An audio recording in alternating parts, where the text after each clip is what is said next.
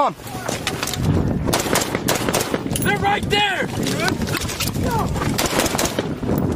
Let's go. Move.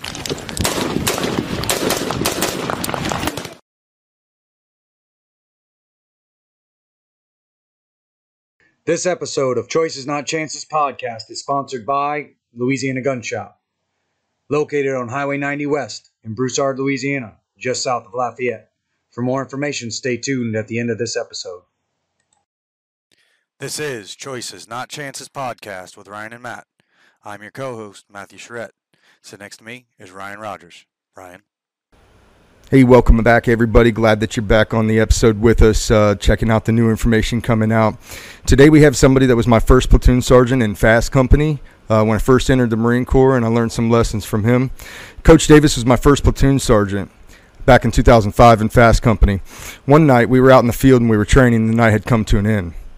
I was new to the platoon and consequently had been assigned fire watch. My post was under the COC tent, and I was to watch the ammunition. It was somewhere around 2:30 in the morning, and suddenly I was yoked up from behind. I heard nothing, I saw nothing, and out I went. When I awoke, my legs and arms were twitching a bit, as they do when you come back from being choked out. Once I shook my eyes loose, I saw Gunny Davis just staring at me. He had striped camo paint on his face, and if my memory serves correctly, he had a ghillie suit on.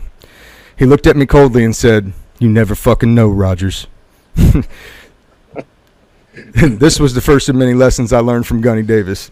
Lessons that I learned and that later I held close when I was no longer in a training environment. After a long and illustrious career in the Corps, Ty Davis retired and is now a personal trainer and a fitness coach. Ty holds a bachelor's in sports and health science, a master's in exercise science with human performance and strength and conditioning, as well as a master's in exercise science focused on nutrition and wellness.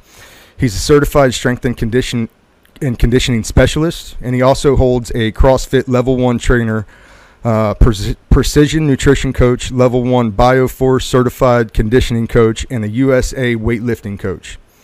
He retired with 30 years of service.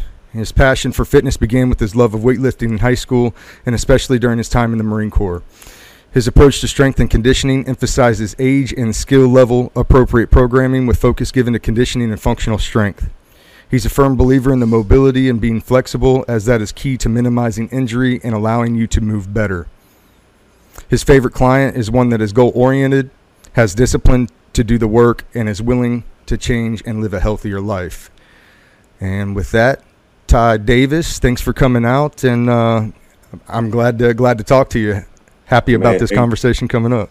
Oh, yeah, definitely. Thanks for having me, man. I'm really humbled that I'm here talking with you, man. It's I'm proud of you. I know everyone else is, man. It's having you as a young Marine, and I'm really humbled to be here, man. Thank you. Man, I appreciate that. I wanted to add that story about, I want to say maybe I don't know if we were in Cuba or one of the training areas back stateside, but I remember being on fire watch.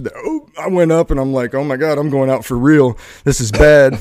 And when I woke up, you were just like right there, like, you never know. I'm like, oh my God, don't be complacent. That'd be the lesson that I learned that night. Maybe be a hard target and walk around. And so I talk about F.A.S.T a lot because, you know, when you get out into the Fleet Marine Corps, you get a bad name for coming from F.A.S.T, especially going back into the line infantry. Yeah, people don't think you do work, and I know that. You know, I don't know other people's experiences from F.A.S.T and their training, cycles and their op tempo, but I know that we trained hard. And we kept our 03 skills sharp, and definitely, we got to hit AUC in some of those awesome schools. So when I got back out into the fleet, I felt like coming from our platoon, it was a lot better than coming from one of these Kings Bay PRP platoons, or, even some of the other platoons over in F.A.S.T that maybe didn't work as hard. And so, I gained an appreciation for that training out the go, and had great guys like yourself, CC, Hopkins, Dawkins, and then we had a good commander too, and Gustafson. So it was hard training, hard play, and I kind of took that with me throughout my career. So I'll say it again. I know we talked a little bit offline before we started here, but the reason that you ended up on my list was in the beginning of starting this podcast. I wanted to make a list of people who really impacted me along my journey through adulthood, especially in the Marine Corps, but even people outside the Marine Corps. And, I'll just tell those stories. One of the stories I tell that came from you was, one of the things you always impressed upon us was to never sleep on a movement. Always be awake and know where you're at on a movement, and taught that to us at a young age. And I passed that on to my Marines because, the worst thing that could happen is you're on a movement somewhere and an IED goes off or a rocket goes off or a complex ambush opens up, and you're just now waking up to all that hell and that chaos, and you don't even have. Yeah. So, without further ado, let's talk about you.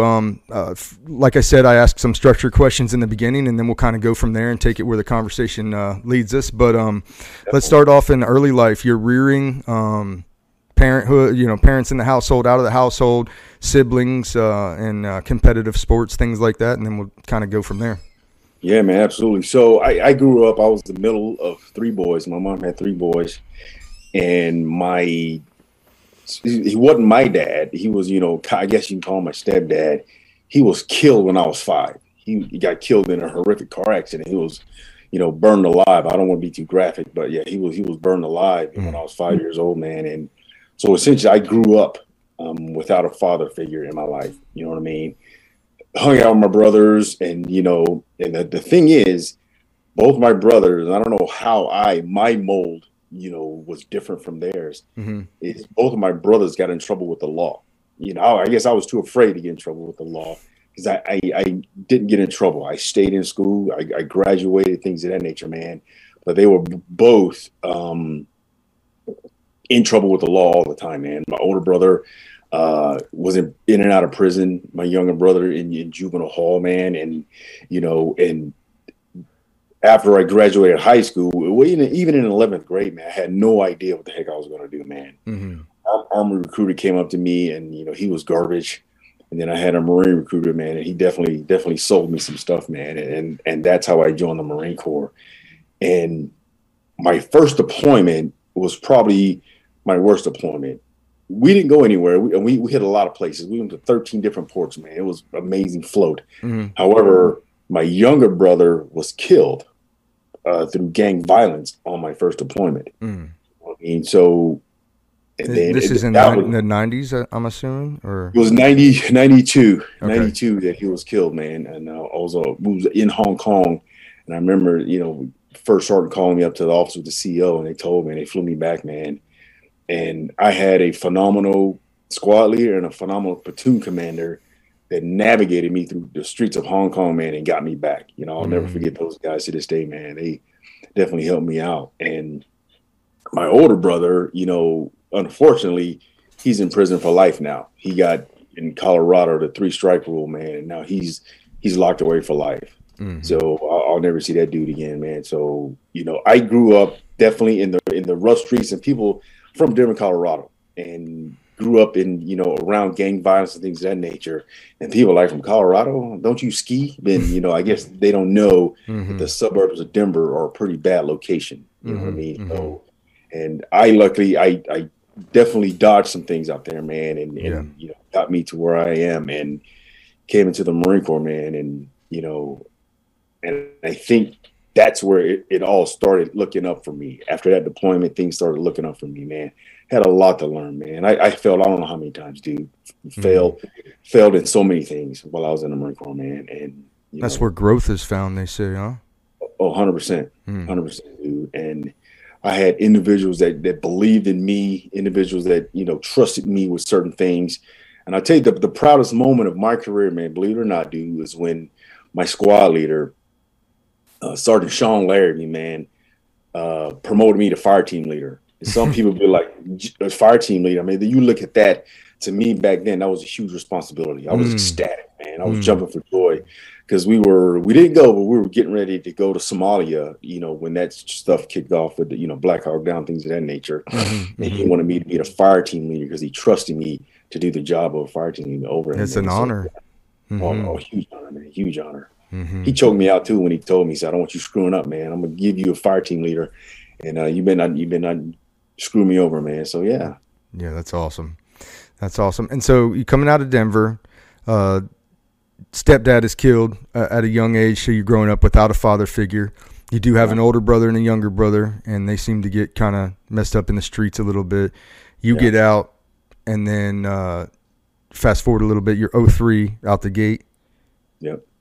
And then you go to Hong Kong on a float. You hit a bunch of ports, but you find out that, and it's your younger brother that's passed away. Correct. Yeah, right. He was shot in the head, man. Yep. Yeah, that's not cool. No. So, okay, so you come back from Oki, and then you said you're talking about Somalia starting to work up, and you get promoted to team leader. And where do we go after that if you didn't hit Somalia? So after we got back, we did a Westpac. I think it was 11th meet or 13th meet. I forget which one it was. We come back from there, and we started doing our training cycle again. We're on guard, and then the Somali thing kicked off, and we started doing workups for that. Obviously, we didn't go, man, but that's okay. And then my second deployment, I was a squad leader during that time. My second deployment, we did a UDP to Okinawa during that deployment. Of course, did the 31st MU. Mm-hmm. Excuse me for that one, and just train out there, man. And obviously nothing wasn't going on, during that time. So. And what unit are you with for these ones?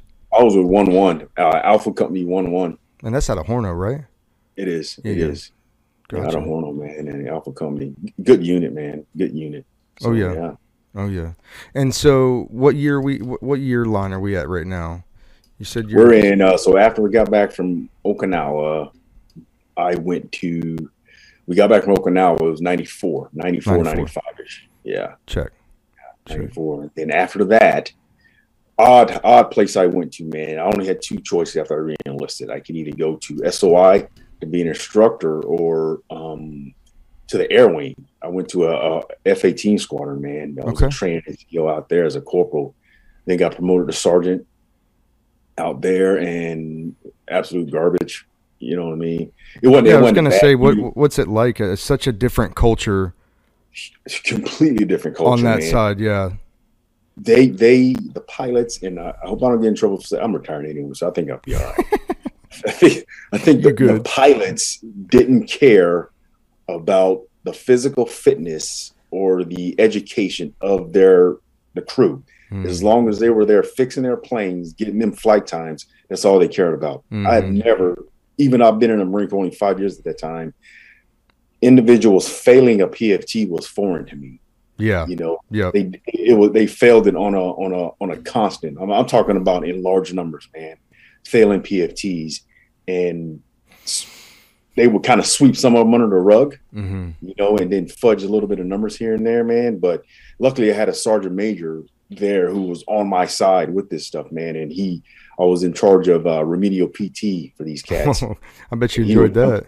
Oh, 100%, man. I was smoke checking these cats, dude, and just kill them. They hated me. They absolutely hated me, because I didn't care. Yeah. You know what I mean? But it's funny because in our culture, from our world, it's like if you don't get a first class PFT, and if you're a leader, if you don't get a high first class PFT, there's an issue. Like there's a big issue with your billet.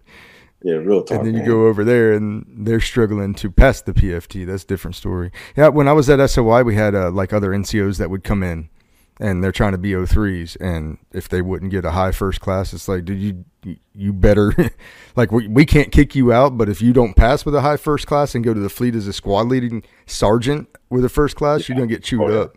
Yeah, just crazy. Absolutely. How's it like integrating into that? Is it difficult?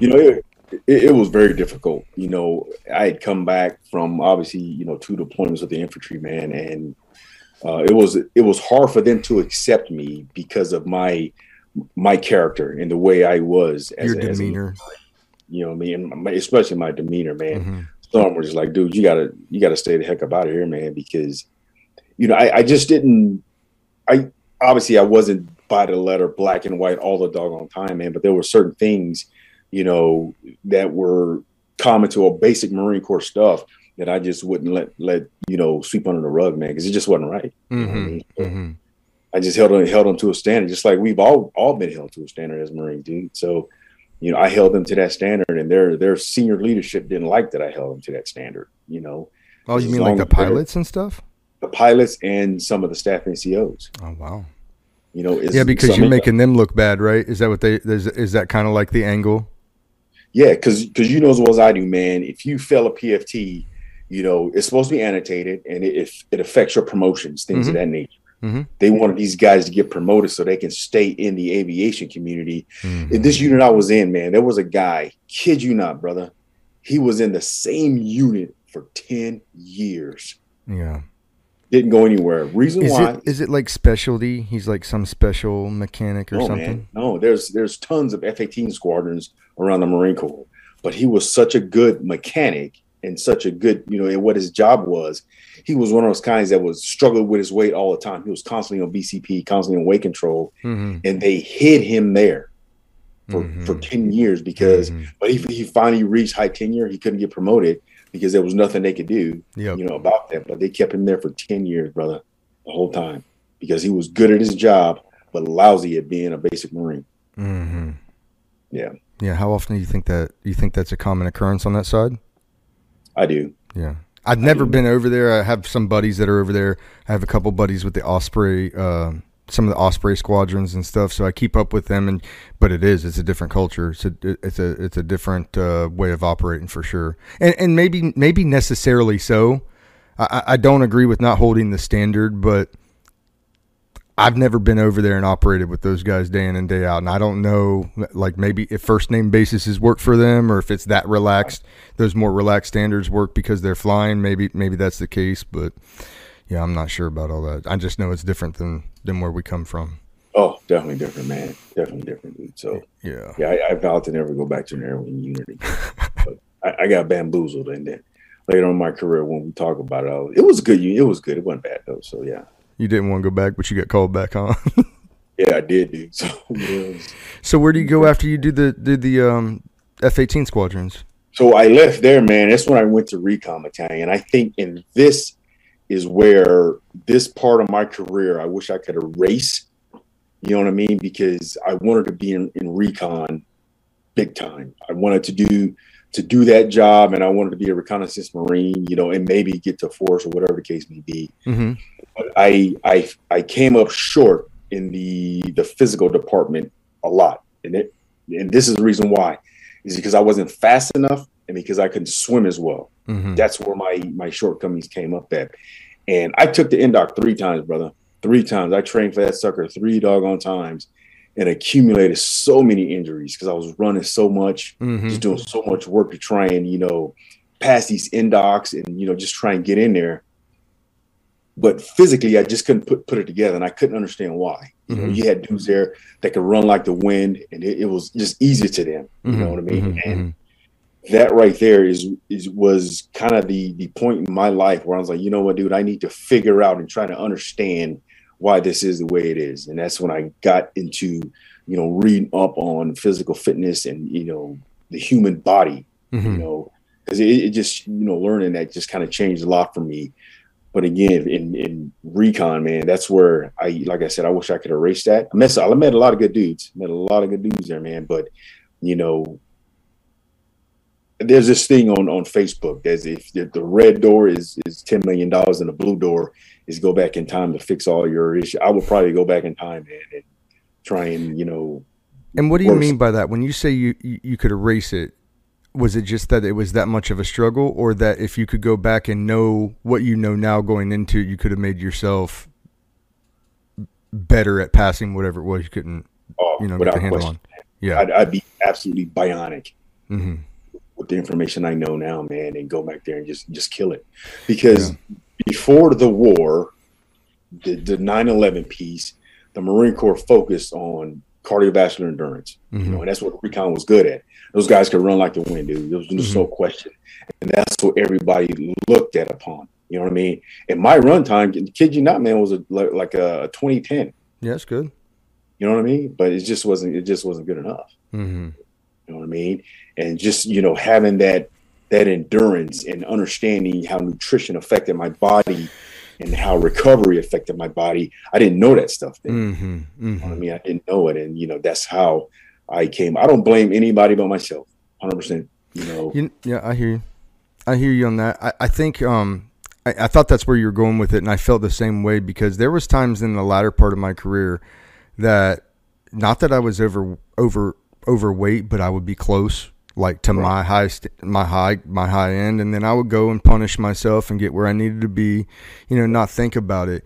And now I've gotten into understanding my body and understanding nutrition and actually eating food. And it's like I could have been never had to stress about any of that ever, and could have been in way better performing shape, warfighting shape, had I known. And so I hear you. Like I've had to hire trainers like you to make me understand, and get my macros and my micros right. But when I did that, I was able to lift more, run faster, get into good shape quicker. And yeah, so I hear you on that. It's a wonder that we don't have more, coaches, maybe even at the infantry line level with this stuff, managing this stuff, because these are professional athletes when you get down to it. Especially they need to be when they're going down range. And so maybe the Marine Corps can come a little ways with that, but So, and this is the thing, because I kind of brought some of that up, man. At my last unit, I was big on it and try and get it. Because you look at what the Army is doing at H2F, the holistic fitness program, where they got CSCS, they have athletic trainers. Mm-hmm. I mean, you go to any infantry unit or any ranger unit, they'll have a team of individuals with these skills, keeping these guys in shape physically and mentally. Absolutely. They have the budget. The Marine Corps don't have the budget, man. That's right. That's right. And I had, I don't know if you watched the show very much, but I had a guy on that's the head strength and conditioning coach at Wounded Warrior Battalion East. His name is Kyle O'Toole. And they're coming off like 75, 80 grand for these guys to come in and start a year, which I'm not saying that's, the end all be all, but that's getting closer because now they're recruiting people from the universities that are coming out with these degrees that really understand physiology and really understand the body. And then they're helping these recovering service members get back either into the fleet or healthy as they can get them before they depart the Marine Corps, which is great. And I think we need more of that. But like you said, it's going to come down to budget stipulations and what we can afford. And if you can't afford one of those for every single battalion, because even if the battalions had a team, they could take care of the guys that are, hurting, or they could help implement safety protocols of stretching and exercise and nutrition. I think that'd go a long way for saving the shelf life of this, at least in the infantry, at least of the infantrymen. It could help out a lot. Without question, man. Without question. Yeah. So we'll see what they come up with. I keep obviously abreast with it, and I don't see them moving forward in anything of that nature. So yeah, they'll surprise me and have something like that. So yeah, I think budgets are hurting. I mean, I think they're hurting right now because of stuff that happened last year and with, the administration's, pulling money out of different pools. And I haven't gotten completely to the root of it, but I know that there's some really good war fighting aids that should be up and running on Lejeune right now, but that aren't up and running anymore on Lejeune because of budget stipulations. And it's like, you're going to second guess that when we have to go over here because China takes Taiwan or something in short order. And nobody wants to think about it or talk about it out loud because it's scary. But it's like, this is the last time that you take these aids away, these training aids away from the fleet. Yep. And we always do it. We always do it for some reason. Like it's a trend. And so, maybe another thing that can come out of stories like this and walks through careers like guys like you is those little TDGs that these teams can come out. This is free information. They can come right to YouTube and see how a mission went down with you and how you navigate that, and see how a mission went down with this guy. So, I guess do that little part. But okay, so you're over at Recon and do you deploy with them or is there any deployments? No, I with didn't. them? So they deployed as teams or whatnot, or platoons, but I didn't deploy. And so I left there, got orders back to 1-1. I was in Bravo Company in 1-1, and I got educated in 1-1, man. I checked in, went straight to squad leaders course, graduated there. A week later, I had a 1 week break, went right to platoon sergeant's course, man. I got taken care of at that year, man. I think they had just came back from deployment, and I was getting spun up, man, and just went to those 2 courses back to back. Huge, absolutely huge. Yeah. Squad leaders course was a smoke check session. Oh yeah, of course. You know what I mean? And platoon sergeants was just more of the orders writing process and understanding how to be up at the headquarters level with the S3 and stuff like that, man. So yeah, more of the administrative side. Yeah. What's that? Yeah. More the administrative side. Yeah. Yeah. And is that what IULC is now? So or is that sort of different? No, man. So IULC, again, Marine Corps, they're always changing stuff. So what they wanted to do with IULC, Infantry Unit Leaders course, is because officers come out of the infantry officers course, freaking Jedis, man. Mm-hmm. You know what I mean? Mm-hmm. And they were just at a different level from where we were as staff sergeants. Mm-hmm. You know, coming out of at a platoon sergeant's course. So they changed it up. Obviously, it doesn't mirror it. It's not as long as theirs, but the staff sergeants coming out of IULC are a lot better. The attrition rate is a little bit higher than platoon sergeant's course was, because there's certain things that you just cannot fail, man. Mm-hmm. You can't fail, you know, and they'll retest you. And if you don't do it, that's it, man. So the standards are really stinking high, man. And I'm glad they went that way, because the staff NCO, especially getting young staff sergeants, they need to have that education when they get that second lieutenant coming in that platoon. He needs to be able to, you know, have verbal judo with that guy when it comes to tactics and when it comes to leadership. Mm-hmm. And so I think they went in an awesome direction with those courses, man. So yeah, I couldn't agree more. Agree more. And I think when I was an instructor at ITB, they would take a few sergeants a year and send them up to the officers course, and they get to go through that. And then, you know, I think the idea is that you bring that information back and then spread load that to the sergeant corps and the corporal corps, and then everybody's kind of on the same language, the same mental wavelength. Let's call it. Right. I just don't know that ever was done correctly on the trainer side. At least while I was there, it's like guys would go up and they'd come back shit hot, but then you wouldn't hear anything about why, and what they learned up there. You know, so it's definitely positive, and especially I would argue even to the squad leader level too. Like, your squad leader needs to be talking the same language as your platoon commander, especially downrange. You know, if you're not, you should be. And for you guys that are out there now, you young, you know, corporals and sergeants coming up, you need to be getting in the brains of your platoon commanders, and you need to be getting in the books and understanding tactics and understanding that language. And you guys, they also need to, you know, just read, just stay educated, man. You know, when it comes to, you know, all this information, trying to read as much. I'm not saying overwhelm yourself with, you know, all these, you know, books on, you know, different tactics and things of that nature and on leadership, but you got to stay abreast, and you got to stay, you know, in line with, you know, with the Marine Corps, you know, and just vote with them. So absolutely. And it's like, it's ever changing. And that's kind of my next book is concerns leadership and the fluid nature of leadership and the fluid nature of different personalities, both in the Marine Corps and out of the Marine Corps. It doesn't matter what kind of team you're going to lead. You're going to have different people moving in and out, and those different people aren't going to be just alike. So it's going to be a fluid nature to your team. And then there's always a fluid nature to business. Somebody's always competing with you to try to outdo you. You need to be fluid enough and have a team that's on the same level enough to do that. And, yeah, man, couldn't be more important. You got to get in the books. You got to read about the people coming before you, the experts in your field. And that's something that's big on my channel, is so many things, you know, later on in my career in Marja in 2010, we were in a real fight. And some of the things that I leaned on were things that I read in books on combat, on killing, you know, EB sledges with the old breed. These different stories gave me instant acquisition to that information because I had read them, I understood them, I trained them, and I didn't do that early in my career. I wish I would have. I wish I would have been more a thinker, you know, like I was later and into that. But at the same time, I can't tell you how many people that were in my leadership path that wasn't stressed to me, or else I just didn't pick that up. And so that's something now that I try. Anybody I talk to, read. Podcast, watch movies, documentaries, whatever it is, you need to get after that, because there's little gems in there that you can take away. 100%, dude. Yeah. So, all right. So where are we at now? So I got to 1-1 Bravo Company again, Chief Coxswain, you know, of the Zodiac. That was a fun time, man.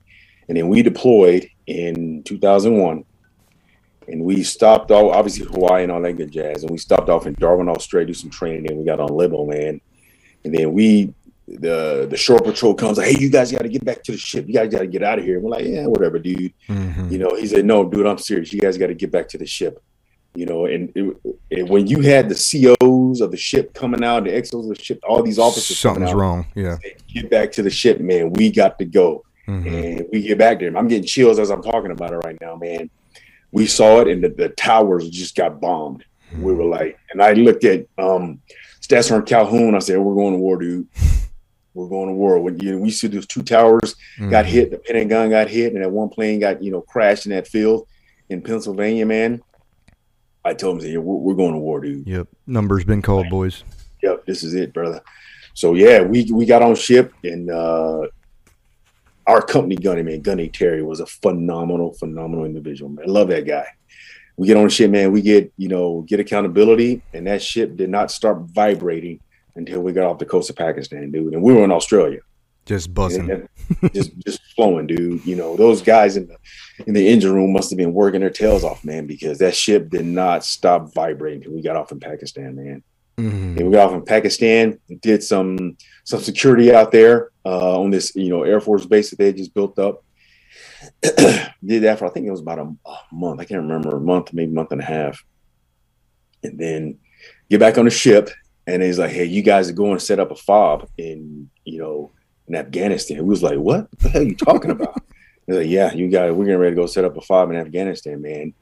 So our company, Bravo Company, got called over to the big deck because we were the Sparrowhawk for the Army Ranger unit that went in to do some. We didn't get the red light, but we were just prepping. We were the Sparrowhawk for these guys, man, and Bald Eagle. Excuse me, we were the Bald Eagle for these cats.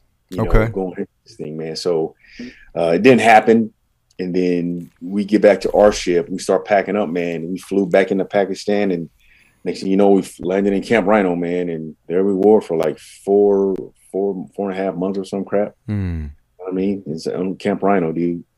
And finished that deployment after that. And that was huge for us, man, because General Mattis was our freaking task force commander, man, Task Force 58, and we were just ecstatic with that guy being on deck, dude. And he definitely took care of us, man, General Mattis. The legend. No, man, absolute legend, man. Legend for sure. Yeah. So yeah, man, we got done with that deployment, man, and we got Libo in Australia. That was a good time, man. And I've heard Australia is a pretty good time. It's dope, man. I've been to Darwin, Sydney, and Perth, man. You just can't. Darwin wasn't all that great, but Perth and Sydney, man, that place is on point. Oh yeah, that's where it's at, man. Yeah, one of my platoon sergeants in 3-6 used to tell me stories about the Libo ports in Australia. Oh my god. Yeah, dude, it was a good time. But yeah, wild. So what's next? So we get back from that deployment, and then I think we got help. I forget what happened, but we didn't deploy for a little bit because we got to do that. And I guess either the regimental commander or the division commander is like, "You guys are sending some stuff out." Because when we got back, that's when things started taking place in Iraq. Yeah. And then some units went over there, and we did get to go over to Iraq, but we only stayed for a little bit. And we were Bravo Company because we took our boats in because our mission was we were doing VBSSs on these ships that were out in the Qusar River. Okay. And they were smuggling oil from Iraq to Iran. We'll talk about that a little bit. Say again? I said go into that a little bit. What's that look like? Yeah, so we were working with the British Army because the British Army, the British Marines were out there, and we were all in our boats, and we would conduct VBSSs on these ships. It wasn't they weren't hostile, but we would board a vessel, and if the vessel had oil on it, we would have to confiscate the ship, kind of repo the ship, and just hide diddle and take it back somewhere. And I guess the guy got arrested or whatnot, but did that. That was fun. I'm not gonna lie to you, man. That was fun taking them Zodiacs on the river and doing these VBSSs on a ship. We thought we were cool, but we weren't cool, obviously. You know what I mean? But we just thought we were. Yeah, but it's fun. It was fun. It was fun, man. We had a good time, a good unit, man, and did that. And that deployment wasn't all that dynamic, to be honest with you, man. Right. We did that, got back on the ship, went to Djibouti, did some training, and some other places, man. In Kenya, did some training off of there, man. And so that like I said, that deployment just wasn't, it was fun. Don't get me wrong, VBSSs were fun. patrolling the streets of Iraq with, oh, dude, it's this funny story. I tell you, man, I was scared to death too, man. Nothing happened, obviously. So me and another staff NCO, we were out patrolling the streets in Iraq with the British and some, some Iraqi, police or service members or whatever the case. Yeah. There was a huge freaking Iraqi in there, man. I remember his name to this day because he didn't stop saying his name. And he kept saying, "My name is Hakeem." And he kept hitting his chest like freaking King Kong, dude. And I was telling, the other staff NCO that was with me, say, dude, we're gonna have to take this dude down, man. We're gonna have to put him down. Oh man, we're gonna have to put this dude on the ground, man. And we both got in a position to where this guy, because you couldn't trust those fools, man. You know as well as I do. You couldn't trust the cats, man. You know what I mean? So you couldn't trust them. So he kept saying, "My name is Hakeem," and he kept walking toward me. As if, like, do I owe you money, partner? Yeah. But you know what I'm saying? He kept, just walking toward me. Hakeem, and then his buddy calmed him down. Man, this dude was probably 6'5", 6'6". Yeah, you don't see that often. Yeah, like a Bin Laden looking dude. It was easily 260, man. Oh my God! If I would have had to fight that dude, man, I don't know, man. Yeah, he's eating that good in the Middle East. He's moved. Oh, for real. Yeah. For real. He was you 100%, man. Yeah, dude. He's eating that good. He knows somebody. They like him. Big dude. Now, what year was that? That was 2001, dude. That was 2003, 2004 deployment. Okay. And so your next unit after that has got to be F.A.S.T then, because I come in 04. Yeah. Late into 04 to that, early 05. It was F.A.S.T. And I got taken care of there too, man. So when I get there, third F.A.S.T was just being built. There was first and second, obviously, and third F.A.S.T was just being built. And he talked to the first sergeant, and we finally moved down to Camp Allen, what's now called Camp Elmore, excuse me. And so they sent me to, man, I got sent to so many different schools. I went to Sawick. I went to HRP. I went to high-risk driving school. I went to this MACTAP planning school, man, because it took a while. Our platoon wasn't being built for a good 6, 7, 8 months, man. It was informing for a while, yeah. Yeah, it was informing for a while. Then we finally picked up our Marines down at BSG, and that's when we started, hitting the ground running, man. And, me and Captain Gus, we were all prepared, just ready to make some things happen, dude. And, we had a good training program, obviously, because you were there, man. The training was amazing. Well, I missed all the way up until you guys came home from the PRP, the security mission. Oh, in Puget Sound. In Puget Sound, that's right. Yeah, because I guess you must have had two guys piss hot or something from the platoon coming back from that, and they got the boot, and then it was me and Eric Chavez. We were roommates in BSG. We were the only two to drop into first. And all of our peers went into 5th platoon. Yeah. And so we missed like the beginning portion, I would say, of the forming of everything until you guys got back from that first. Yeah. Yeah. So then we dropped into you guys after that. We did a lot of freaking training, man. I mean, we did so much stuff, man. And there, man, I thought my career was over, dude. Uh-oh. I don't know. Were you with us at Fentress? Where's that? It's like an abandoned. It's an airfield down in Virginia. So when we did a black ops in the middle of the night. No, man. We were on. So I get. I get back from. I get back from this high risk driving course, man. I'm thinking I'm freaking Jason Statham and freaking these driving courses, man. So we were doing these evasive driving maneuvers in these Humvees. And on Fentress, it wasn't smooth concrete. It was jagged rock because I guess it got all beat up. So what was that Filipino's guy name? The little skinny guy. Do you remember his name? Platoon member? Yeah, he was in the platoon. It'll come to me. But anyway, he was in the Humvee, and Carlson told him to do a reverse out. You hit the gas and do a reverse out. But what happened is the rubber got caught on the asphalt and it flipped the Humvee. I remember that happening. Yeah, with Marines in it, man. And we had a Marine in the turret with the machine gun up. The machine gun got destroyed. Dude, brother, I swear, the only thing that saved that guy was the freaking pintle mount. Yep, I remember that thing was pure metal, and it kept that Humvee from rolling all the way over on its hood, man. Yep. Kept it upright. he broke his arm, but he didn't die. And Who was that? got out of. I want to say I know his face, a real skinny guy. I know his face, but I just can't remember his name. But yeah, dude, I thought that I said my career is over, dude. But Captain Sieverts, I guess he was a fan of mine, and it kept you out of it. Disappeared, man. Yeah, disappeared, dude. So yeah, I'm just thankful I wasn't a shitbird, brother, because I probably would have been done training after that, man. Your career might have been over a little sooner. Done. I would have been in Walmart, dude. Well, one of the other platoons when they were in Cuba tried to go under a culvert and ripped a 50 off and the whole turret off the top of the truck, and they weren't very lucky in the end of that. Yeah. Holy crap! But yeah, man. Wow. So that was F.A.S.T company, man. Then got promoted to Gunny, did the company Gunny thing over there. Yeah, because you left when we were in Cuba, didn't you? Isn't that where you did your turnover? You came home early from Cuba. Yeah, I did. Yeah, sure did, man. Where'd you go after that? After security forces or F.A.S.T, I went to be an instructor down at the Staff NCO Academy. Okay. Yeah, because Master Gunny Knox, he was a monitor at the time, and he said, "Man, I need you to go to third." He was the reason why I went to third F.A.S.T. He said, "We're building this new unit. I need staff sergeants out there." I said, "Yeah, man, I'll do it." He said, "I'll send you anywhere you want to go after that." So I went out there, formed a F.A.S.T company with I don't know if you remember Staff Sergeant Hill, Gunny, second platoon sergeant. Staff Sergeant Hill, you probably don't remember him. He had glasses, white guy. White guy. He wore glasses, but not all the time. Bald dude. I know who you're talking about.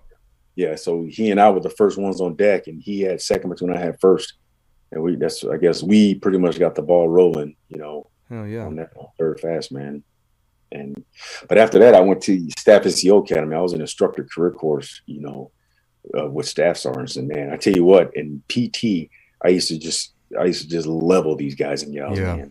Yeah, level with PT. And that's good though. They need that level, especially outside of the infantry community. Yeah. And ironically, man, I didn't have any grunts up in Quan. I had a few, but there wasn't a lot of grunts up there, man. It's a lot of admin support guys and gals, and because the grunts went to either Pendleton, Lejeune, or Okinawa. For the academies and stuff like that. So yeah, that was a good time, man. Learned a lot there, how to be an instructor on a podium, and that's different. That's definitely takes some learning, and I'm glad for that though. I mean that's the stuff that the podium and teaching from the podium had given me for the rest of my life, as far as just like public speaking, and public communication with people, and man, the more and more I deal with people, especially underneath my age, from the next generation, it's hard to get them to look at you in the eyes. It's hard to get them. They're very timid just talking.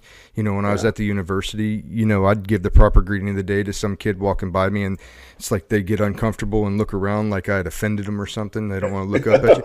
It's like, oh my goodness, man, like what do you do? Like, it even comes out of the out of the businesses. They're contacting the colleges saying, "Hey, the interpersonal communication skills are shot. We need to do something about this." They're smart as a whip, but if they can't practically apply that in a job setting, what am I supposed to do with them? And so that's something I got from podium, especially at ITB. I became the tactics instructor group for Mount, the package lead, and so I would teach a couple hundred Marines at a time in the big rooms, and that made it. Kind of broke me in for public speaking. That's good stuff. Yeah. You taught Mount, huh? Yeah, I taught Mount. I taught it for about a year at the battalion level, yeah. That's enough to make you a Jedi. That's for damn sure. I got my Mount from y'all. And AUC, shoot. Yeah, AUC's a badass school, No doubt. It was a good course, man. So, yeah, instructor, good times there. I only spent 2.5 years. I got selected master on. And dude, I'm gonna tell you right now, brother, it took me a long time to get back into the infantry, and I'll kind of explain why. So I got selected master on, and they were building this new unit at 29 Palms called McTalk. And I know you heard of it. So went down there. We would teach battalions and regiments, COC operations and things of that nature. Good time. Our group. Our team got, assigned to, Georgian battalion, the 31st Georgian battalion. So we went over to Tbilisi, Georgia, like 3 or 4 times, man, training the 31st battalion. and they went over to Afghanistan and got smoke checked, man. They lost a lot of people. That was horrible. But yeah, I went to Mst.GySgt, was there I learned so much about being an ops chief, man. I hated it because we were busy all the time. But, in hindsight, man, I learned so much about how to run a COC at the battalion and regimental level. It set me up for huge success. Huge success, man. And then left there again, was it DI? I forget one of the monitors, but he had no spots for men, because obviously, the higher up you get, it gets smaller. Rank chart, there's there's only one master sergeant in a battalion, I think, as an 03. Your ops guy, right? Yeah, the weapons company ops chief, man, at that time. So he's like, I got no spots in battalions, man. So he sent me back to this is where I said back to the air wing. I went to an NWSS where I was I replaced Donald Wilson, good guy, man. He's a retired master gunny now. So I went to an NWSS where I taught them machine guns. I taught them, tactics about security and things of that nature, because it was an air wing unit, but they provided security for the airfield. All their guys, because they would do airfield operations. They had water purifiers. They had, tankers and all these guys.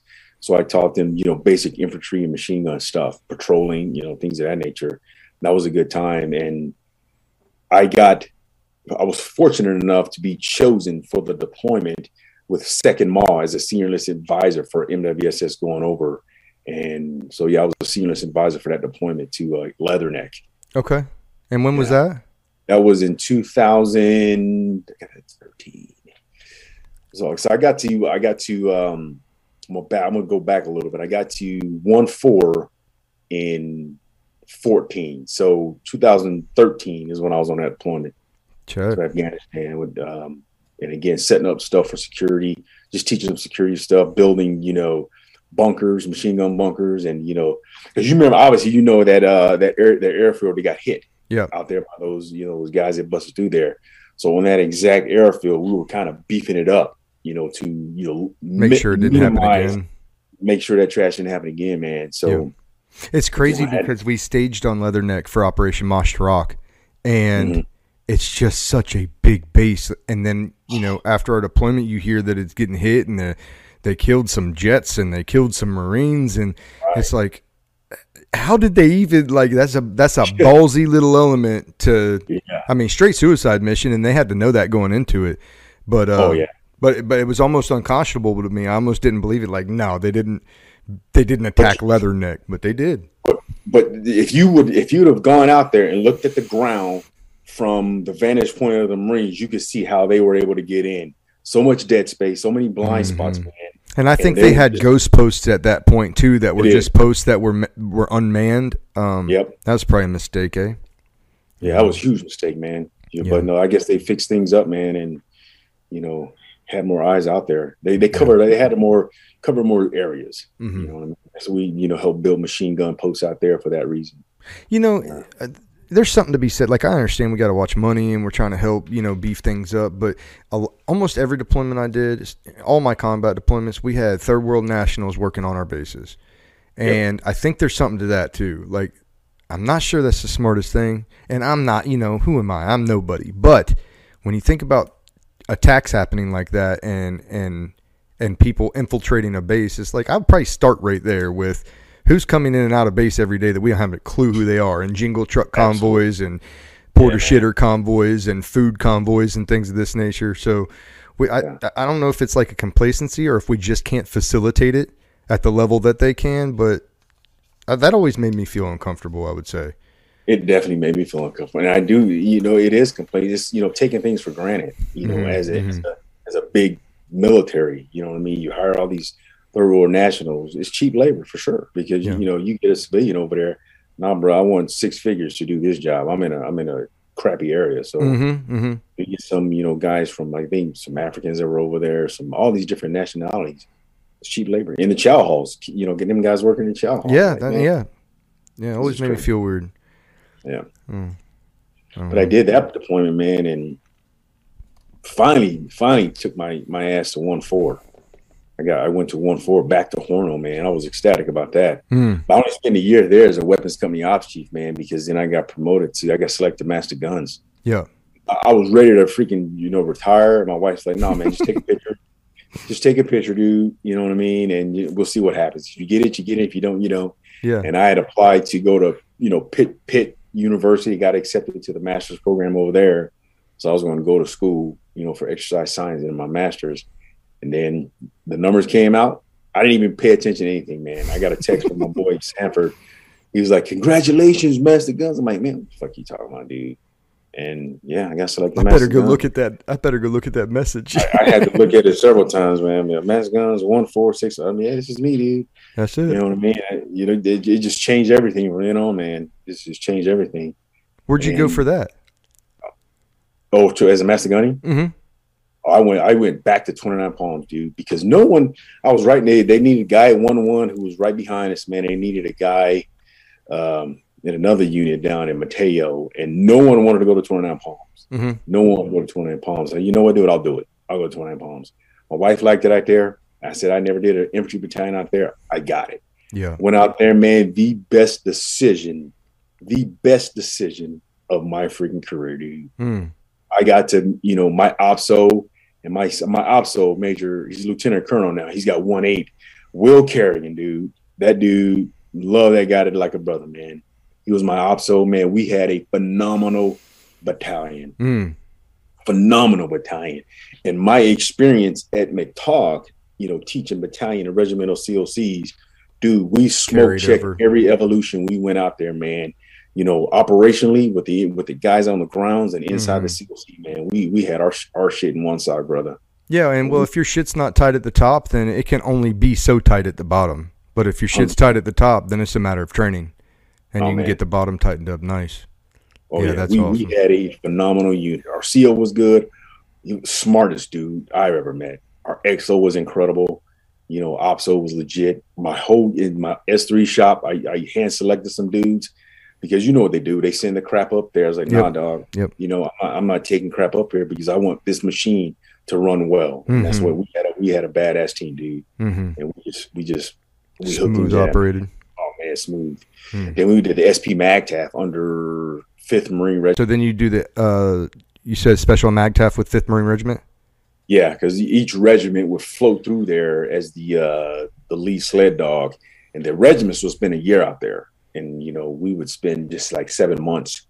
So we had, obviously, Kuwait, security element in Kuwait. We had a company in Jordan, which is a cool place. Mm-hmm. And then another company in Iraq. That makes things, doesn't that make things operationally when you're spread out like that? Wouldn't that make things more difficult? It does, but the relationship changed once they left Kuwait. You know what I mean? They fell under another command. Okay. You know what I mean? Okay. Like on the Beck, we had some guys at the Beck at the MSC, and so they fell under a different unit out there, a different command out there. So we had what is operational control. They had tactical control of Check. it. Same with the unit that was I forget which fob it was in Iraq. That colonel out there had TACON of them. We just had operational control of them. So okay. Different relationship. Gotcha. Yeah, that's how, my RCO, so he flew out all the time, man. He was always constantly seeing them. Just traveling from one to the other, checking in on them, stuff like that. Yeah. Yep. He was always on the road and them dang Ospreys, and I hated them damn things. But neither here nor there. I hate them too. I still hate them today. They keep wrecking and killing Marines. Their entire existence, they've been killing Marines unnecessarily, in my opinion. Exactly, man. Now, I don't know about this one up in Norway. I haven't seen like a lot of the details on it are being kept close to the vest, obviously, and I get that. But I have a couple of guys. One of my good buddies, shout out Joey Parvin. He's over there in their squadron, and he still doesn't understand why an Osprey would go up in a whiteout and a pilot would sign for the bird. So that to me is, it's weird. I don't know why you would risk it. It seems like unnecessary loss of life to me, especially if the entire squadron was grounded. And I don't know all the ins and outs, but things like that are weird to me. This other one, this training accident, I don't know. In my time in the Air Wing, I kind of learned some things on how pilots have to get hours, especially ones that carry troops. They got to get so many night hours. They got to get so many MBG hours. They got to get so many different hours, and with troops, with Marines in the back, so on and so forth. Mm-hmm. So I'm pretty sure, spitballing here, that it was one of those deals where he had to get a qual, and he's like, I'm pushing, and that's what freaking happened. Speculation, man, because they always got to get certain hours with. No, that makes more sense than anything else that I've thought up right now, because I couldn't imagine why in the world would you ever have your back against the wall during a storm to a point where you'd say, yeah, I'll sign for the aircraft, even though nobody's supposed to go out. I got this. It seems a bit presumptuous and a little cocky, and I'm not trying to kick the man when he's down. That's not what I'm trying to do, but we should prevent this from continuing to happen to happen, so the needless and senseless loss of life or preventable life is something that, I always had. It was always a pet peeve of mine, and it seemed just to be like, oh, we can accept a certain amount of that. But, HKA happening, the pull out of Afghanistan, and that whole debacle when that went down, I mean, that just broke me. Like, what are we doing? And we don't have to get too much into it. I've kind of beat it to death on the show, but it was just needless and senseless and poor planning and horrible, needless loss of life, in my opinion. So anyway, one thing I wanted to touch on about 29 Palms is that's a place, everybody hates it. It's a stumps. You don't have anything out there, but like if you're a squad leader out there, I never got the chance. The most lethal squads should come out of there. Dude, 29 Palms.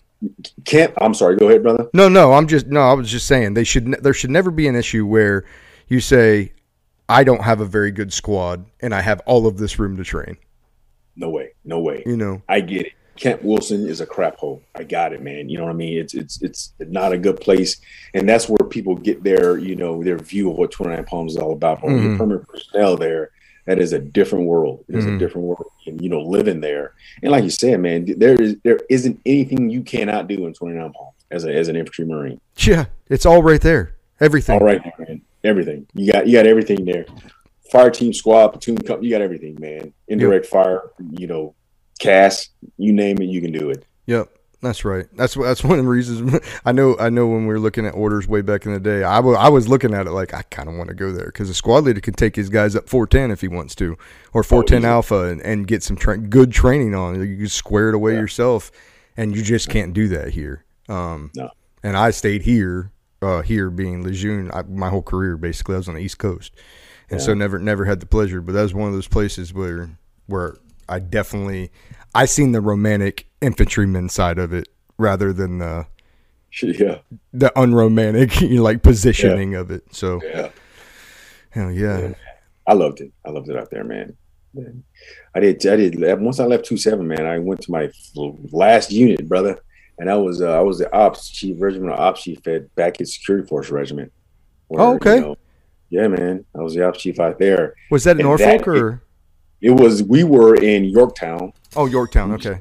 Yeah, we still had for a little while 3rd F.A.S.T, which is now Charlie F.A.S.T, still down in Camp Elmore, but then now everyone's moved up to Yorktown because they were building barracks for everyone, and 2nd F.A.S.T obviously was still up there. So all 3 F.A.S.T companies are up there, and again, being at that level gave me a different idea of what those guys go through, what we went through. When we were in the platoons, man. It's even now more so because I think they took away 2 platoons from each company or 1 platoon from each company because the commandant wanted to get more infantry Marines back in the fleet for deployments. So all the fast platoons got companies got shrank. Yeah, by 1 or 2 platoons, I believe. You know what I mean? So well, they had 5, right, when they were full. They had was it more than that? 6. 6, okay. 6 platoons. Okay. Yep. At any one given time. Once one comes back, they break down and other ones forming. So at any given time when they're all full up round, there's 6 platoons. Yeah. 6 platoons. 6. And then they drew that down to 5 or 4 in some cases. Yeah. Yeah. Yeah. Each company got 1 or 2 taken away. I can't remember the number, but yeah. Check. Yeah. What are they doing? What are they looking at right now? Like when you were there last, what were they doing? Like quick reaction forces, Bahrain, stuff like that still going on, just being in zone or no? They were in zone, man, and we still have platoons deploying to, the Bahrain, Japan, and Spain. You know what I mean? And I think where we kind of got, a little bit ticked off, because our mission as F.A.S.T is to go in and reinforce embassies whenever needed, or reinforce anything. So when the embassy over in Iraq, come under attack, I think it was 18 or 19. It came under attack. Mm-hmm. They had a F.A.S.T platoon out there, man. They didn't get the call, man. It was an infantry company didn't trust them, did they? It's not that they didn't trust them. And the thing is, man, F.A.S.T company, when they deployed to 7th Fleet, 5th Fleet, they're under an admiral. They belong to an admiral out there. You know what I mean? And he's like, these are my toys, for lack of a better word. Take Bahrain, for example. You have, 5th Meb out there, 51-5, who's a Marine general. You know what I mean?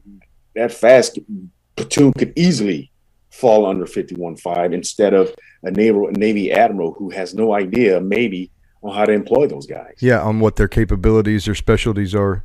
Exactly. I would venture to say that a F.A.S.T platoon trained up is probably, I'm not going to say they're better, but they're geared mentally more towards that mission than the regular infantry would be. I think you might have less issues if it really got kinetic.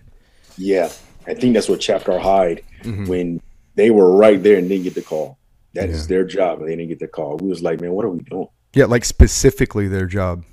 It's specifically their job to reinforce an embassy. Yeah, out there, man, and they didn't get the call. So we was like, man, what are we doing? Yeah, we ended up getting to do a little bit of that in Bahrain. So you left us in Cuba, and then we ended up doing the NEO in 2006 out of Bahrain, out of Beirut, Lebanon. Hopkins' squad and CC squad, and then we helped float these, like American citizens. It was a feel-good mission, you know what I mean? Like, it was definitely the first time I had, in my Lance Corporal days, been in zone and seen a tank and seen rockets exploding or that had just exploded. But it was like we were going there to get American citizens and their families out of this war-torn city, and there was some feel-good to that. And I think the strike group commandeered like a ferry boat and a cruise liner, and then we upped them with 50s and 240s and put these people on them and floated them back to Cyprus. But that was a cool mission that we all got to, kind of take part in. For sure. Yeah. Holy crap, man. That's good to go. Yeah, our whole platoon got a little action in that, and your whole platoon got a little action in that. So that was pretty cool. It was a cool thing to start the career off with, like a Cuba and a Bahrain, and kind of break in easy, because like when I pushed Margin 10, we took guys from SOY 10 days before we pushed. These guys came out of school after we got back from pre-deployment leave, and it was like, get them a battle zero and a SIF draw, and like, let's go. You know what I mean? And there's something to be said about that. Some of them didn't make it. Some of them, most of them made it back, but these dudes were coming back and were time in service PFC still stacked up. Do you know what I mean? Yeah, man. And, that's cool. That's one of those things throughout my career. I had this one PFC Bradshaw, shout out Terry. He come home, he's PFC time and grade, but he's got, Afghan campaign. He's got all this stuff that he got on the deployment. And, you got a corporal checking in from F.A.S.T company during the build up. And this corporal writes in the duty logbook, soda machine all secure, vending machine all secure, like just belligerent, stupid bullshit. Yeah. And old Terry Bradshaw, PFC, walks in there and like reading him up the riot act, dude, just getting in his ass, right? And I thought it was great. Well, then this corporal want to charge him for like, because it's PFC, it's a non-commissioned officer. Anyway, I had to go up and me and some other Marines run some interference and be like, hang on, sir. Hang on, guys. There's no reason to do this. We'll get Terry in order. But, this guy's like treating him like shit, and this dude was an animal for 7 months after coming straight out of school. You want to talk about trial by fire, literally. So I'm just saying, I'm glad I didn't have it like that. I'm glad I got to grow into it a bit. I think that helped me. So okay, Master Guns, and are you? Is this your last unit before you retire? Yes, Spirit Force Regiment, my last unit. So you stayed right there, infantry in, and then infantry on the way out. Yeah. Or no, F.A.S.T on the way out, but it's still infantry. Yeah, still infantry, man. Yep, infantry out, dude. So, and did you go to school during the time when you were still in and get your degrees, or did you wait until you got out and get that wrapped up? I did. I went to, so my my bachelor's was with AMU, American Military University, and I finished that before I deployed at MWSS to Leatherneck. I finished that, and I come back from there. I'm like, man, what the heck am I going to do? And, and that's when I started. When I left, I started 2-7 a little bit, but then I started working on this last unit, to finish my master's in human performance, and then finished that there, and then went on to get my master's in nutrition and wellness. After that, man. So I was still in, and my unit, man, because I had to do an internship for my degree. So, and my CO, he was like, absolutely, man, because we as the Marine Corps do young Marines a disservice by not letting them transition out. We work them to the last day. Yep. Like, you're getting out tomorrow, you got duty today. So, and we just don't transition them well, and we just don't set them up for. And that was always a problem with me. You know what I mean? I don't want to talk bad about anybody, but some of our 89, 99s just don't get it. You know what I mean? They're all about driving, mission. I get it, but you got to have the human factor involved. You got to take care of the Marine. You know what I mean? If you don't do that, man, they're not gonna be loyal. Yeah. You know what I mean? Yeah, you wonder why you have a retention problem, right? Yeah, absolutely. And it's like, man, I give you a couple pointers of reasons why people aren't staying in. You only need a couple, but there's a bunch of reasons, especially with this generation that went and did kinetic fighting for you and then come back on the backside. And some of these things, man, if you want to look at retention, you got to think about those things. You got to think about what they're doing. And I'm not sold that our current SEPs and TAPs process is sufficient enough for guys transitioning out. In my estimation, at least the one I did, and I've been out 6 years now, so maybe it's come along, but it was not good. And for guys that are coming out of kinetic fights, it should be way longer. Like, they want to do a 10-day SEPs and TAPs and you're good, and it's like, no, you're doing them death by PowerPoint. Half of them aren't listening. You're not telling them the things that they need to be told. At least not all the things they need to be told. And a lot of the SEPs and TAPs transition process, especially for infantry guys, in my opinion, can be time. And I know you don't want to do that, because then that's time away and boat spaces away. But, like, make a unit, make something where these guys can get a little distance. They can train. They can do an internship like you're talking about. You set them up. Either they're in school or they're in an internship, kind of like maybe the Wounded Warrior Battalion does things this way. And the productivity outside the Marine Corps is going to jack. And when these guys feel like you care about them over long periods of time, then your retention problems are not going to be so bad.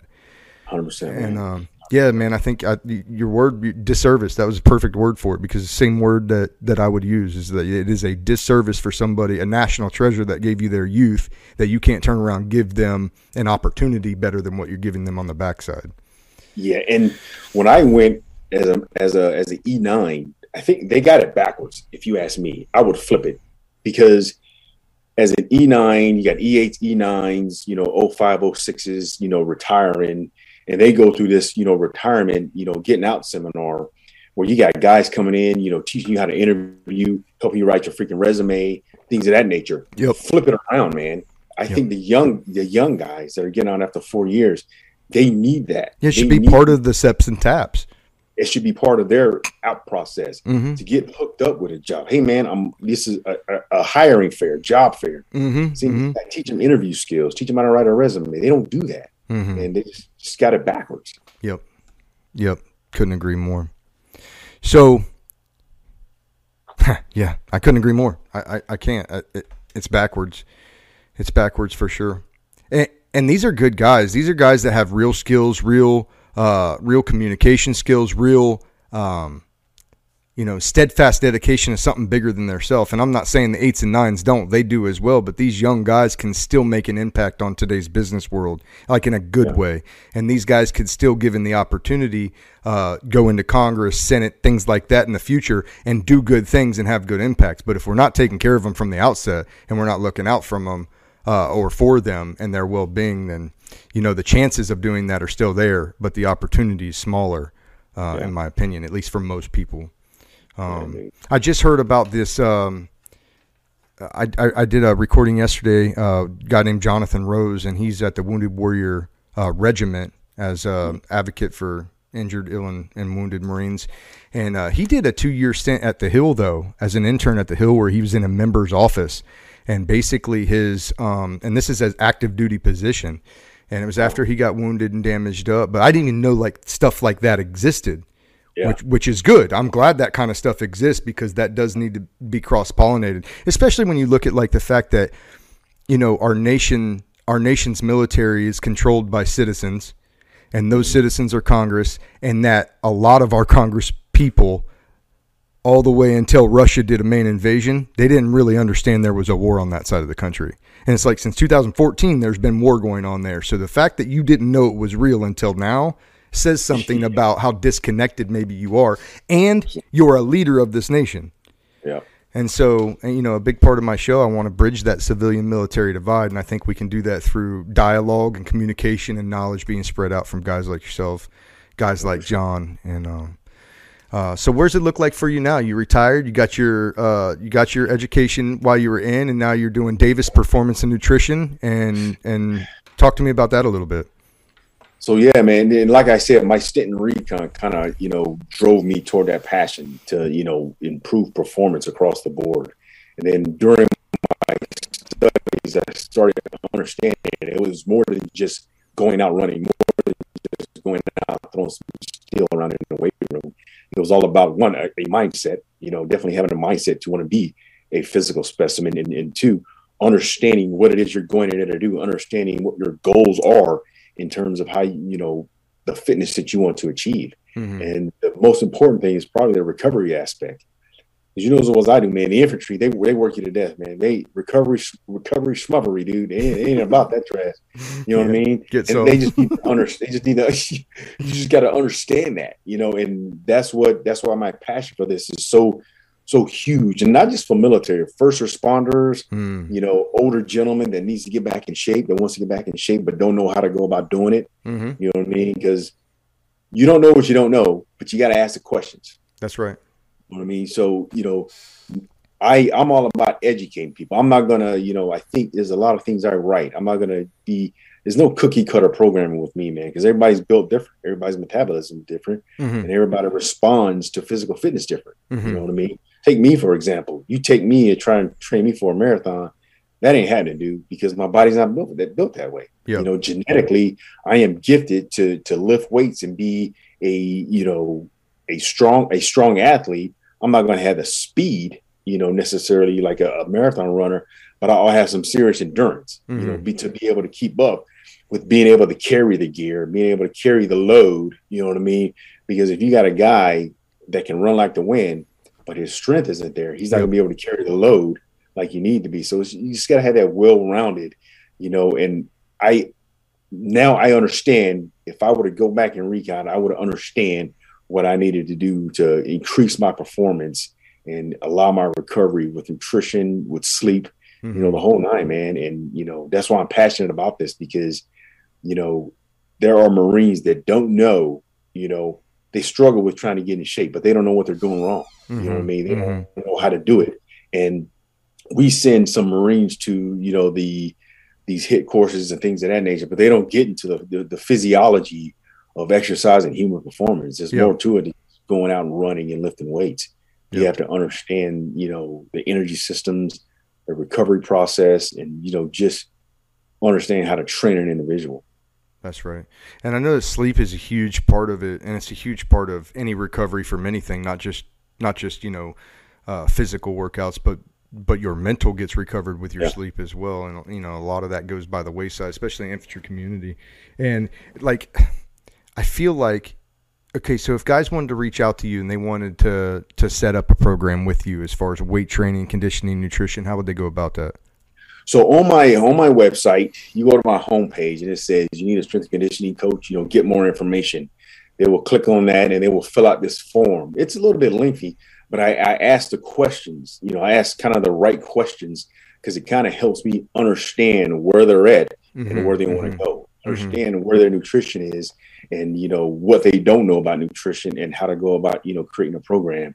And we'll sit down and talk however long it takes and, kind of figure out, what it is we need to do to get this individual, this cholesterol down, high blood pressure down, whatever it is they're trying to accomplish to make them get those individuals healthy, and we'll try something. And I'm in constant contact with the athletes I do have on my program just to see how they're doing. And if something's not working, we change it up. Yeah. You know what I mean? This isn't working. We need to change it. Roger that, dude.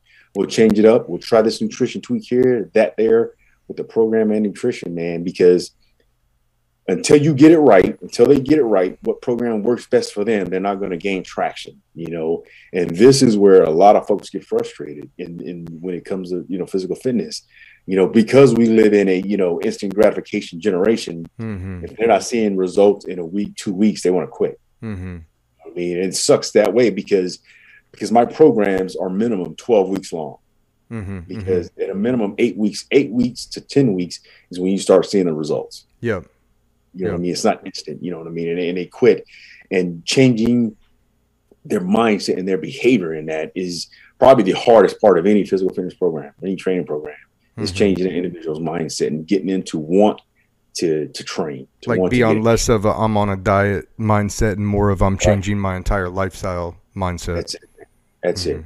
Now, what's the website again? And I'm going to put your information up here. You guys will see it momentarily, but go ahead and DavisPerformanceandNutrition.com. Yep. Check. Yeah. All one word, DavisPerformanceandNutrition.com, man. And they can go there and check it out. I got, eBooks on there to talk, free stuff. They want to check it out, and I also have a link in there to go to Train Heroic. I'm adding, more programs that they can buy a program and take it and run with it. And, they can work out on their own, or they can contact me for a one-on-one coaching, and we will get them right. And at the end of the day, man, my goal is to not keep a client forever. My goal is to teach them habits that they can do and sustain this for a lifetime. If after six weeks or 6 months, you're done with me, Roger that, dude, I did my job, because now you have the tools that you need to go out there and be healthy, and not only for you, but for your kids, because your kids are going to follow in your footsteps, man. And if you're healthy, that's just going to, go from generation to generation. So if you can stop the cycle right now, that's huge, because genetically, if we're killing our bodies with bad things, unfortunately, it passes on to our kids. When the parents conceive kids, they now have those bad genes. And they say it takes at least 2 generations to get rid of those bad genes. And although you can't change it, but it takes a little while. Got to break it. To break that cycle, man. And if you just understand, healthy eating, and I'm not talking about bland chicken, rice, and broccoli. No way, man. It's not even about that. It's about changing your behavior, in what you do. You can still eat your favorite foods. You know what I mean? It's about changing your behavior and changing how you look at food and nutrition. I know I did a keto diet a couple years back. I was just kind of like not happy with where I was at. I knew I needed to get back to the gym, but I wanted, and I know it's not necessarily a healthy diet, but one thing that it did for me mentally was it showed me how to eat to feed the machine versus eating because I'm bored or eating because I like the taste of something. And I went hard on it. I went no sugar. I drank nothing but water, and I really did it up. And I mean, I put 30 pounds down in 90 days. And it was like, oh my God. Then I got back in the gym. And since then, I've just changed it. Like it changed over in my mind that, I'm going to eat when I'm going to eat when I need to eat, and I'm going to eat what I need to eat in order to fuel myself. And like, I even eat differently and treat myself differently before recordings and before sessions where I'm recording, because I think better.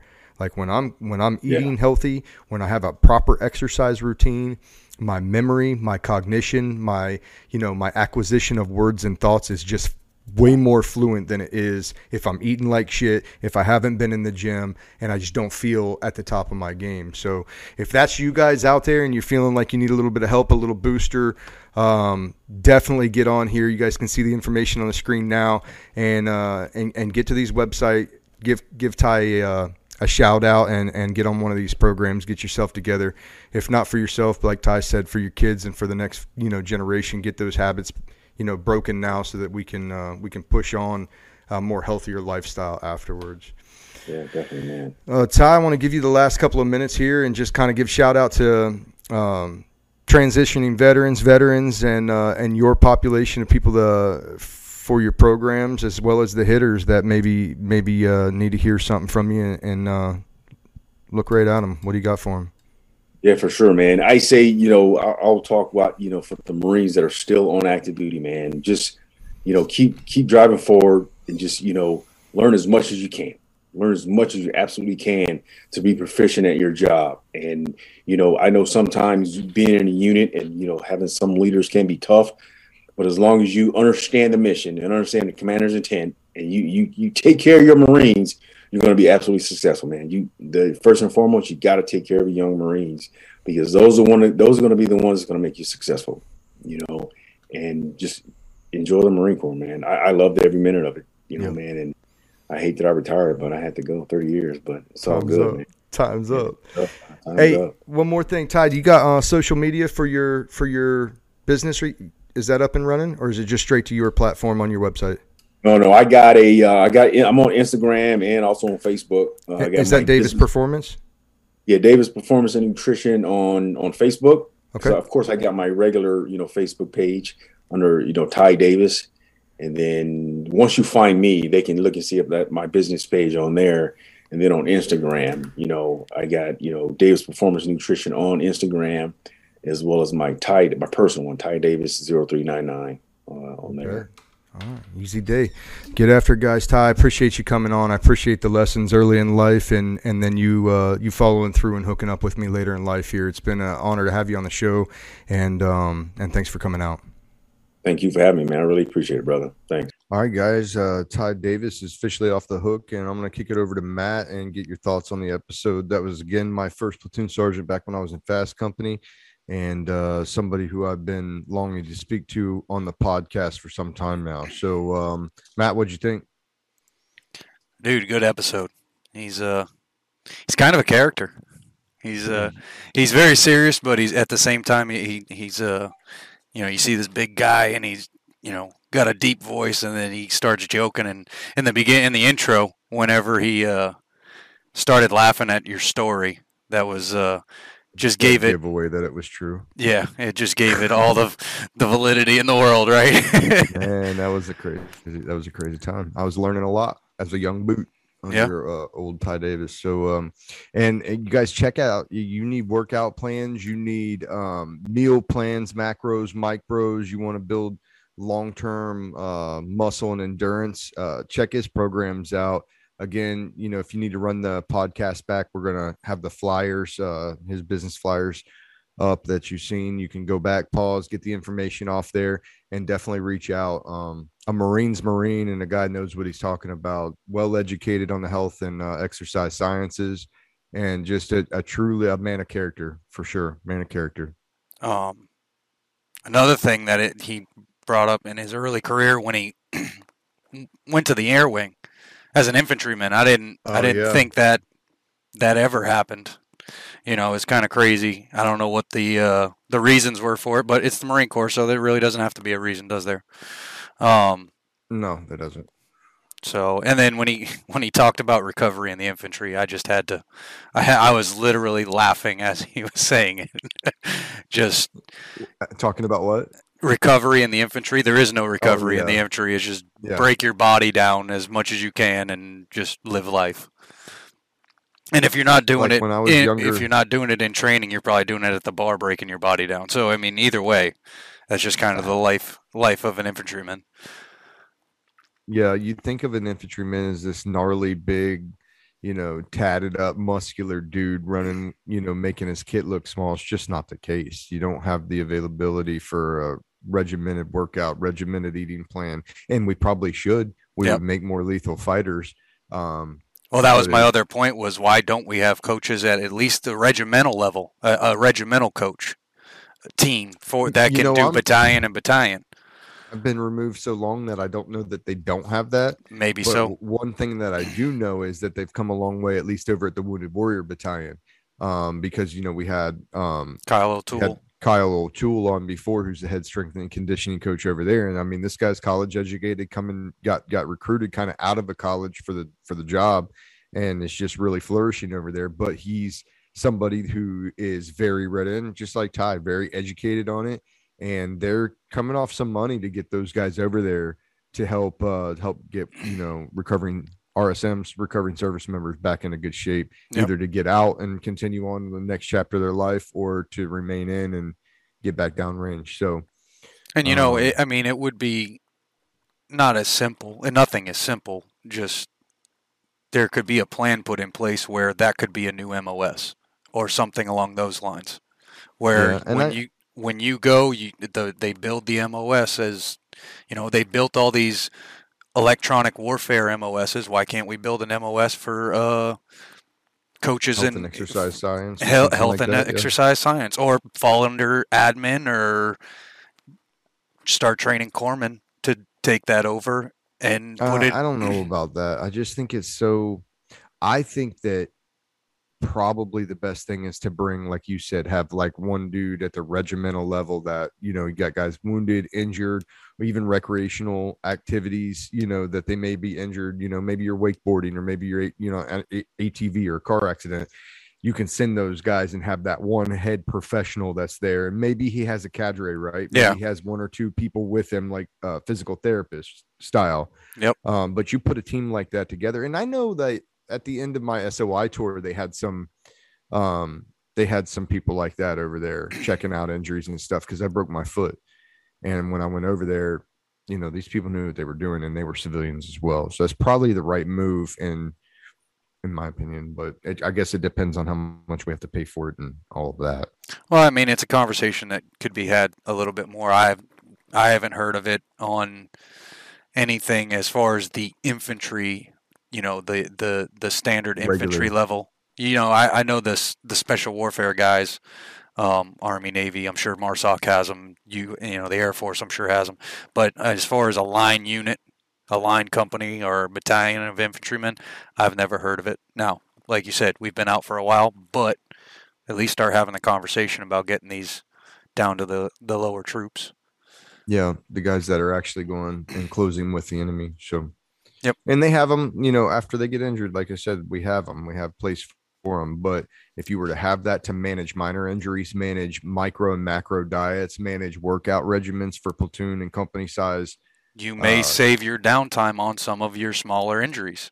Now, absolutely. I'm not going to say you're going to prevent a car accident, but who's to say if the Marine's in better shape, if he's not going to live through it? Who's to say he doesn't take that injury and recover faster because he's got a healthier lifestyle, or he may not even get injured because he's already in that better shape than just crushing his body all day, chest and tries. Oh, what is it? Back and buys and chest and tries, and run 6 miles after getting home from the bar at 2:00 in the morning. That ain't the lifestyle. That's not to the. No, and like we don't sleep enough. When we're home, we want to train, then we want to party, and we don't sleep enough. Sleep is huge. I learned that only after my career ended. And it is partially the Marine. It is partially the Marine's fault. The singular Marine's fault if he doesn't do that. But at the same time, if he had the guidance from a regimental or from a battalion coach, maybe we wouldn't have. Maybe it would change. Not for everyone, but I mean, it's a cultural thing. We need to change the culture a little bit, and maybe getting back to peacetime will do that. Maybe not. I don't have a problem with that culture. I mean, it definitely, but we might have been more lethal. We would have been more lethal if we had changed that. That's the problem I have, like on an individual level. Ty kind of hit on it, like on an individual level with his force recon and the indocs and stuff. I would hit on it and say that had I known how to take care of my body, how to properly sleep, how to properly eat, how to properly work out in my young 20s as I was coming up, I definitely could have been more lethal. Yeah, absolutely. My endurance, my conditioning would have been different. My focus would have been different. And a lot of it comes with maturity, right? So it takes a little while for the Lance Corporal in you to grow up and get out and say, oh, this is my profession. And you don't realize the gravity of that until it's too late to say, oh shit, I should have took this way more serious. Yep. So Also, the other thing is, and that goes back to the recovery in the infantry, and